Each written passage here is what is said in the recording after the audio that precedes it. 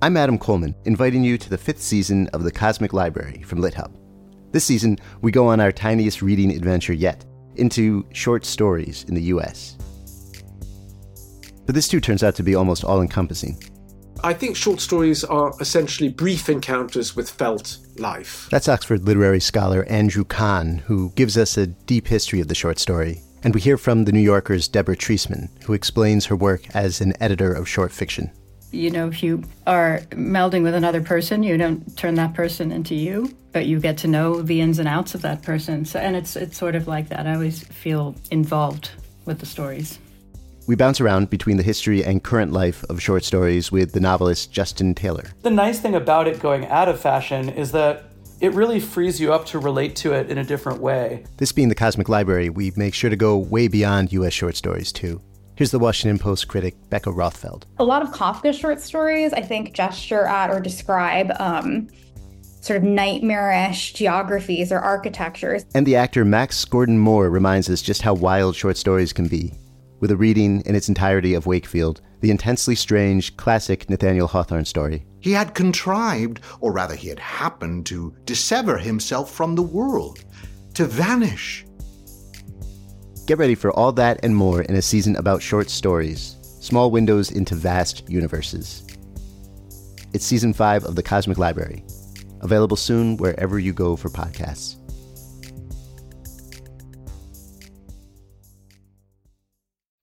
Welcome to the Maris Review. I'm so delighted to be sitting across from Steph Cha, who I met a couple of years ago at the LA Times Festival of Books. And she is the author of the Juniper Song crime trilogy, and she's an editor and critic whose work has appeared in the LA Times, USA Today, and the LA Review of Books. She lives in LA with her husband and 2 basset hounds, and her latest book is Your House Will Pay. Welcome, Steph. Hi. Thanks for having me. Oh, I'm so happy that you're here. Your new novel is remarkable. Thank you. I like to hear that. And I was hoping you could tell the audience how the idea came to you, because I know that this is a crime novel that's based on a true crime. Yeah. I based it on the murder of Latasha Harlins, which was a 1991 murder of a 15-year-old Black girl by a Korean shopkeeper in South Central Los Angeles. And when I was a kid in the early 90s when this happened, so I didn't have any awareness of what was going on. You know, I was also in the suburbs. And I only came to know about this history of Los Angeles as an adult, really. Right. And when I heard about this particular killing, I had a really strong reaction to it, both of anger and grief, but also of shame and guilt by association, because even though I didn't know the killer, she was Korean, and there's something about that I felt personally. Mm-hmm. And looking farther into that murder, you know, so Sunjadu, the killer, actually ended up serving no jail time, and it was this It was this massive fuck up of the justice system where she was convicted of voluntary manslaughter, but the judge kind of overruled the jury and didn't give the recommended sentence.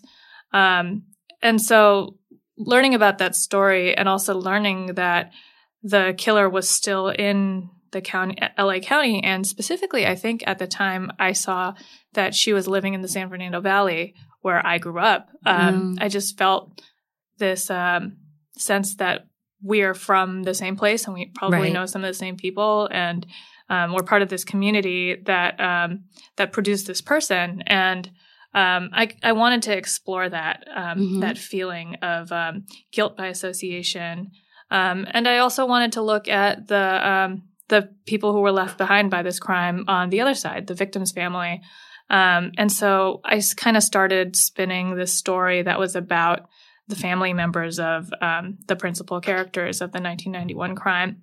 And the book kind of went from there. Yeah, I mean, so in the book, the girl who's murdered is named Ava Matthews, and you can really feel that one act of violence kind of ricocheting through the lives of so many different people who you might not consider at first, even.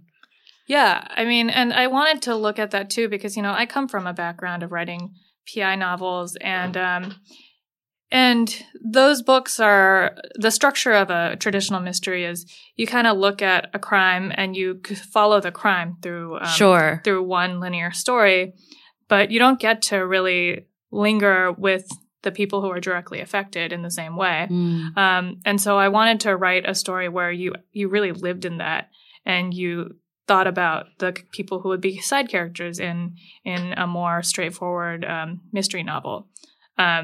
And because I find them interesting, and right, and I think maybe after spending so much time writing mysteries, I started thinking about the impact of violence in a really like on the ground way, and the book kind of came out of that too. And I love that you switch back and forth both in time from the 90s to present day. And then also between these two families. Yeah, I didn't want to write a novel that was a 90s novel. I wanted to write a contemporary novel, but I thought it was important to show at least a little bit of the background of how these people became who they are. And the 90s stories, I mean, those are all from Sean's point of view, the younger brother of the victim. And, I wanted to kind of look at those, just a few select moments from that time period and look at how it tied directly to present day America, present day Los Angeles, but also present day America, where a lot of the same concerns are still very much alive. And I think having those two timelines really allowed me to make that direct connection. Yeah. I mean, I too was a child during the early 90s. And I remember knowing about Rodney King, but I still think I was sheltered from it in some ways. Like I certainly didn't watch the footage of his beating. And it seems like today it's worse that we haven't learned anything as a country or a society or as a government. Yeah, what was shocking to me about because I was the same. Like I knew about the Rodney King beating, I knew about the trial, I knew about the uprising, but only in this kind of vague background way. And so I only really started doing deep dive research once I started this project and reading the specifics of the Rodney King case. It was both really illuminating, and I see why it became this major flashpoint in 1991 and 1992. But I was also reading about this story at the same time that in the news there was Michael Brown, right? There was Freddie Gray, Stephon Clark. All these Black children and men being killed. Unarmed, and by police. And I was thinking, like, comparing those cases to the Rodney King case, if Rodney King were beaten in the same way today, I don't think it would break the news because he was fleeing arrest. Right. The beating happened at the end of a long car chase. Right. And he was running from the cops, and then he resisted arrest. And then he didn't die. Right. He survived. Right. He survived this encounter with the terrible cops. Beating. Yeah. And how often do you hear about the people who resisted arrest and survived a violent encounter with the cops? I mean, I'm just thinking of all of the names of dead people I know. Dead people. But I can't think of any off the top of my head who survived their encounters. So I think Rodney King, that only blew up because there was video, and at the time video was scarce. Right. But today, this incident that lit the entire city of Los Angeles on fire, I don't think it would even really register. Certainly not on a national scale. I hadn't considered that like, yeah, the list of names that are in the book of Claudia Rankine's poetry, the ever-growing list. Yeah, that doesn't contain people who've just been terribly beaten.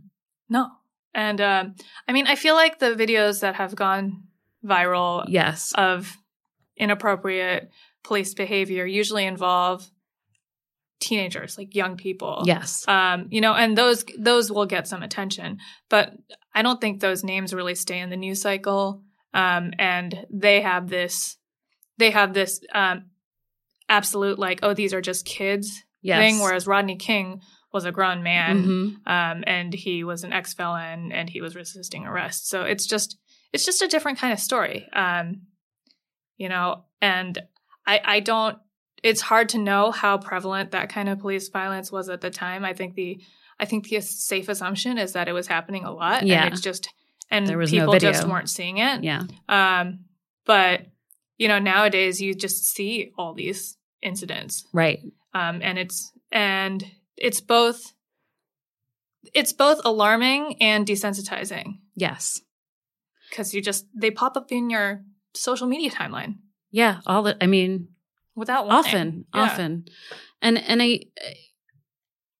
I think it's so shocking that the idea that we have to have these perfect victims, quote unquote, and that they have to be presented a certain way and to really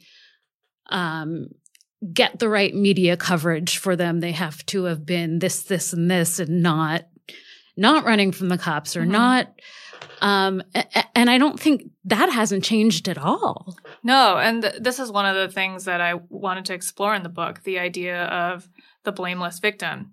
Because, when I started writing it, I think it was shortly after Michael Brown's murder, and the New York Times ran this really tone-deaf piece that talked about how he was no angel. Right. And it kind of dug up dirt on this dead kid. I mean, and I remember the photo choices were... Yeah, and it's just like gross. And, it shouldn't matter what non-capital offenses like a dead teenager might have committed that may or may not have even had anything to do with the arrest or the incident leading up to the death. And yet they keep getting trotted out because I feel like I often see the family member in a press conference talking about how this kid was such a good kid. Right. He was going to go to college. He was such a good son. And like, I totally understand why a victim's parents would go on the news and talk about their child in that way. I'm also aware that gets a lot of coverage, and that shapes the narrative of this victim being more worthy of mourning and more deserving of justice than some other hypothetical victim who may not have like been some high achieving person, but who cares? And that's like a debate that I kind of set up in the book too. Yes, you did. You have a writer, this man who's covered the death of Ava as a true crime narrative, and one of the things that he does is constantly mention her classical music training. Yeah, and you mostly see that character, the white male journalist, through Sean's eyes. Yes, and Sean doesn't like him. And Sean is pretty clear about that. And I don't see that character as villainous in the same way that like Sean does. But I see what his role is in this whole production. Sean also has differing viewpoints with his aunt, who raised both him and his sister. And, his Aunt Sheila is somebody who I actually based on a real person. She's the only person in the book, actually, who has personality based on a real person. Because Latasha Harlins' aunt, Denise Harlins, she did a lot to keep Latasha's memory alive. Right. And she was the one who was constantly calling the media. She was the one who was making sure that on the anniversaries of her death, there was some kind of remembrance. Right. I think a lot of the reason why why Latasha's memory is alive is due to the hard work of this aunt who became an activist after her niece's death and who became active in talking about like the deaths of Black children and in children's issues and she passed away almost a year ago. But she's somebody who I admired a lot. And she and Sean don't see eye to eye on everything. Right. And she's somebody who sees the value in pushing that story. Right. Because there is value. There is literal. She's working within the system. Yeah. And she and this journalist have a long-standing friendship, a mutually beneficial relationship that has some affection in it.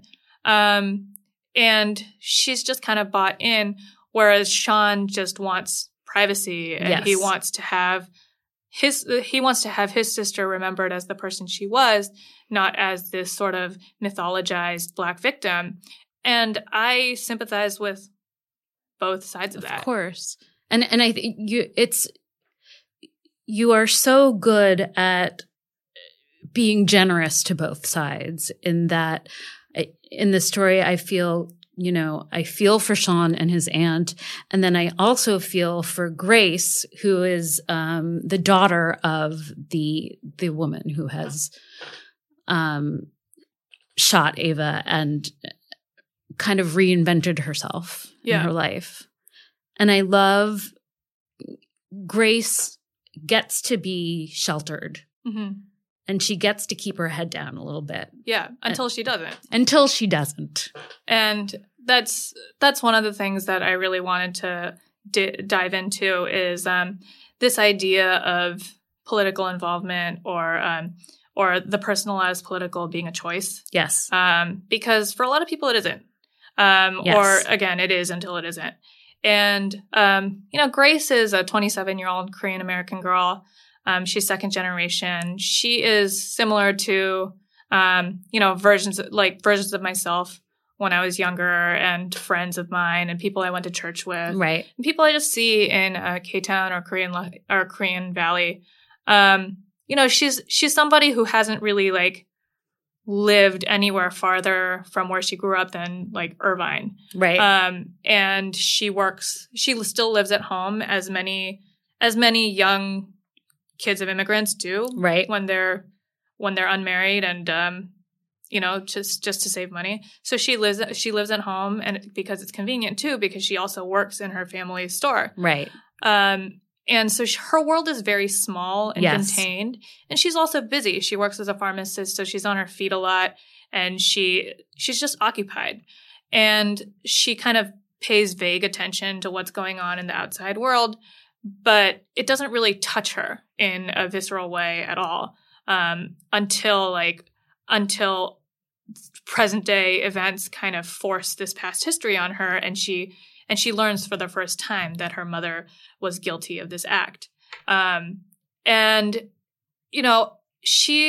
Grace is a character that I have a lot of sympathy for. She's also very frustrating, in the way that somebody who is trying to get educated very quickly on something that everybody else has already known can be frustrating.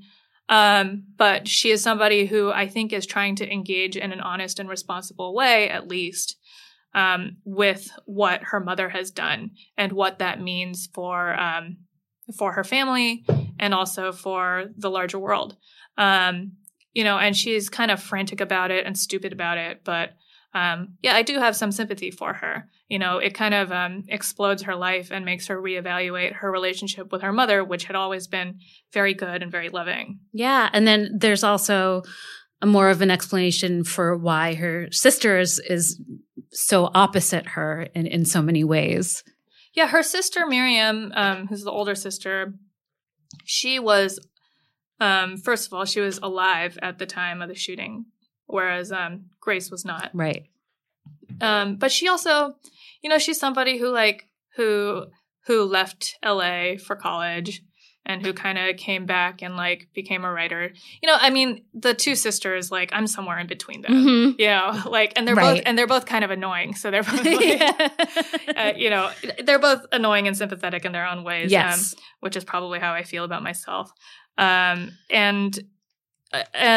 yeah, I think like Miriam is the version that started paying attention. And she also learned of her family history just by absorbing like the history of Los Angeles. You know, she came across this. So she has already known about the family history for a few years, and it's caused a rift. So she hasn't spoken to her mother in 2 years. And Grace is trying to figure out why in the beginning of the book. And then she learns. But, you know, I wanted to set up this contrast so that like Grace was kind of the protected innocent.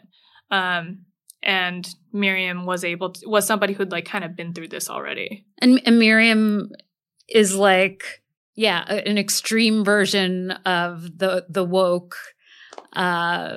lady. Yeah. And you know, again, that's like through her sister's point of view, and her sister finds all of this like very annoying. Right. But yeah, she's, you know, and she's somebody that like, I think like I would be friends with. But like she, you know, she certainly has the qualities of somebody who is like, you know, kind of social media. She's probably on Twitter a lot, complaining about stuff. Which when your version of the Proud Boys, what did you call them? The Western boys. I should have just called them the Proud Boys. Who gives a shit? When they walk into the bar, I didn't want to like do a bunch of research into the Proud Boys. Yeah, so I kind of just twisted them a tiny bit. But Miriam would be the person to be like, I can't fucking believe ththese guys are here, and I'm going to do something about it, which is like heroic and also very privileged. Yeah, no, totally. And I think, and you know, I think she's both aware of that and like can't really do much about it. No. You know, and I think she's in the position that a lot of us are in, which is like, if you're a person with privilege and you care a lot about these issues, you're going to look ridiculous some of the time. Yeah. If you put yourself out there. And I think like you just have to accept and be okay with the fact that you're a little bit ridiculous. And that's fine. That's fine. You know, so much better than the alternative. Exactly. I think that's correct. Like, I think you can kind of not put yourself out there, or you can put yourself out there. And when you're out there, like, you know, like marching with your impervious body, that's a statement. It's also just like a little bit like easy to make fun of. But that's fine. That's okay. You know, you deal with so many stereotypes in this book.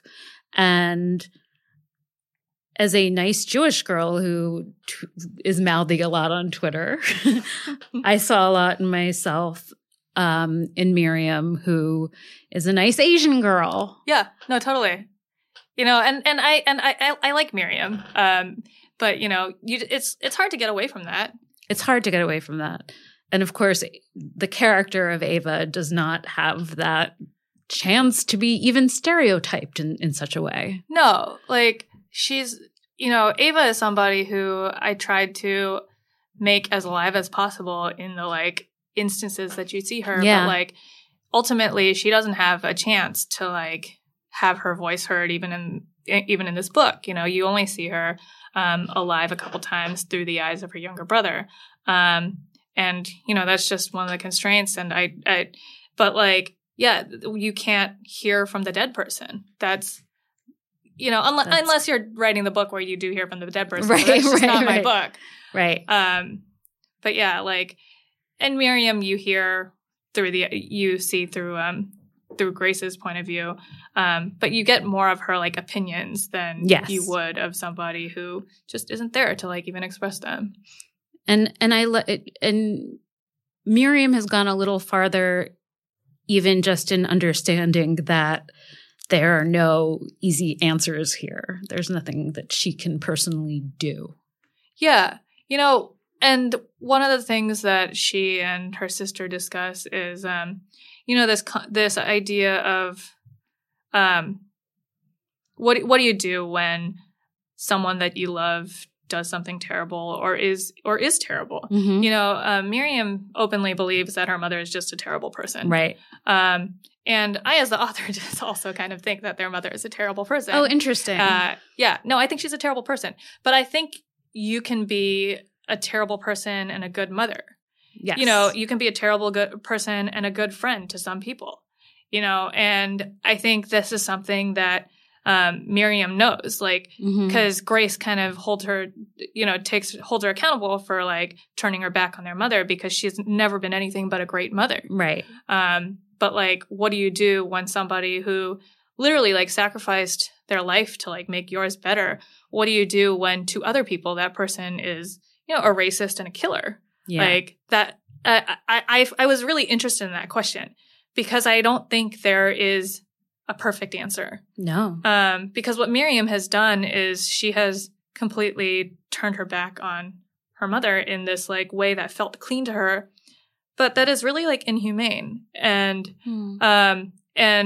Grace's initial instinct is just to kind of, you know, is kind of totally tribal to like protect her mother. And I think there's something that about, you know, if you have to like contort yourself to defend a loved one, you contort yourself and you stay contorted. Right. And so there's no like getting out of that clean. No. And I was very like fascinated with that tension. Like this thing is not your fault and in some ways doesn't have to do with you, but you still but have it has everything to do with you. Yeah, but you still have to deal with it. Yeah. And it's like foundational, and how you decide to approach it, you know, will probably dictate like the person you are for the rest of your life. Yeah. And yeah, so I just found that kind of decision point of interest. Absolutely. I don't want to spoil too much of it, so I feel like I'm going to start shutting my mouth a little bit. I do love that you bring up Camille Cosby in the book as kind of a really good example of that. Yeah, because I remember when the Bill Cosby stuff started coming out, and she said something really terrible that, I mean, she basically suggested that like 100, however many women ended up accusing her husband were lying. And on the one hand, yeah, maybe it was purely conniving and she knows that they're not lying. But on the other, like, they've been married for 50 years. And I think there is something almost admirable about that kind of loyalty. You know, and I don't know the story of the Cosbys. Like, this is like they could hate each other, and this could all be purely instrumental. But it could be about money, you know. But like, there is something about this idea that like your duty of loyalty to your loved ones is so much higher than your duty of loyalty to the rest of the world. Yes. And at some point, the balance shifts in the direction of like, yeah, you got to turn your back on your husband of 50 years, but like, it's a pretty high threshold, I would say. I'd almost say like if somebody said my husband did something really bad, and it seemed out of character to me, I would almost have to like see the body before I believed it. 100%. You know? And I think so many, especially women, are having these reckonings quite a bit now. Yeah. And I see it a lot, like stories of women defending men who have clearly done wrong. Yeah. And there's a lot of piling on, and I totally understand why that happens. And I am sympathetic to that too. But I'm also sympathetic to the knee-jerk response of, this is somebody I thought I knew and that I care about a lot. And my natural inclination is to not abandon them. Yeah. You have to reevaluate your entire life and every belief you've ever had. Yeah. That's quite a lot to ask. You know, and I think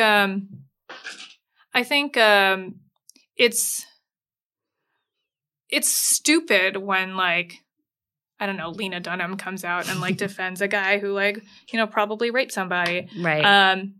But like, it's so stupid that you wonder what was in it for her. And it just seems like probably what was in it for her was like, she thought this friend of hers needed defending because he clearly didn't do it. Right. You know, like, And so I see something human in that impulse to defend, even if it ends up doing a lot of harm. Yes. Which it often does. Yes. Because, calling a bunch of women who have been assaulted liars, that's extremely harmful. It's not great. So, well, I love the book. I will allow listeners they should read it rather than just listen to us talk about it, because it is excellent. What have you been reading lately, Steph? I actually just opened up Kevin Wilson's new book, Nothing to See Here. We share an editor, and he gave me a copy. I actually just read The Joy Luck Club. For the first time? I read it when I was a kid. Oh, yeah. But I decided to reread it. How did it hold up? I loved it. Oh, good. Yeah, I kind of wondered if I would still... I don't know. I guess when I was a kid, I wasn't approaching it as like a piece of art. Mm-hmm. And yeah, as like an adult Asian American female writer, I both feel indebted to Amy Tan, and I'm like impressed with what she did. The book feels pretty modern. I'm trying to think of what else has been excellent. How about crime? Crime? Yeah. Well, I just did an event with Angie Kim. Oh, yeah. I loved Miracle Creek. I thought that was so good. Elizabeth Little has a book coming out in February called Pretty as a Picture. That is excellent. Great. Good to know. Ivy Pacoda has a new one coming out next year too. I haven't read it yet, but I'm a big fan of hers. Also a friend. Attica Locke, Heaven My Home. That book is mind blowing. Bluebird, which is the first in that Highway 59 series, that won the best novel Edgar 2 years ago, or a year and a half ago. And I would say the second one is even better. I think it's good endorsement. It's a totally beautiful, powerful novel. I was completely stunned by that book. I've read some Michael Connelly lately, and I always enjoy him. I like that. And he's also been like very supportive of this book. So that's great. He's a real mensch. Well, Steph, thank you so much for coming on here. Yeah, thank you so much for hosting me. This has been great. Yeah. Thank you. Thank you for listening to the Maris Review, and check the show notes for the books we discussed on here today. And please subscribe wherever you get your podcasts.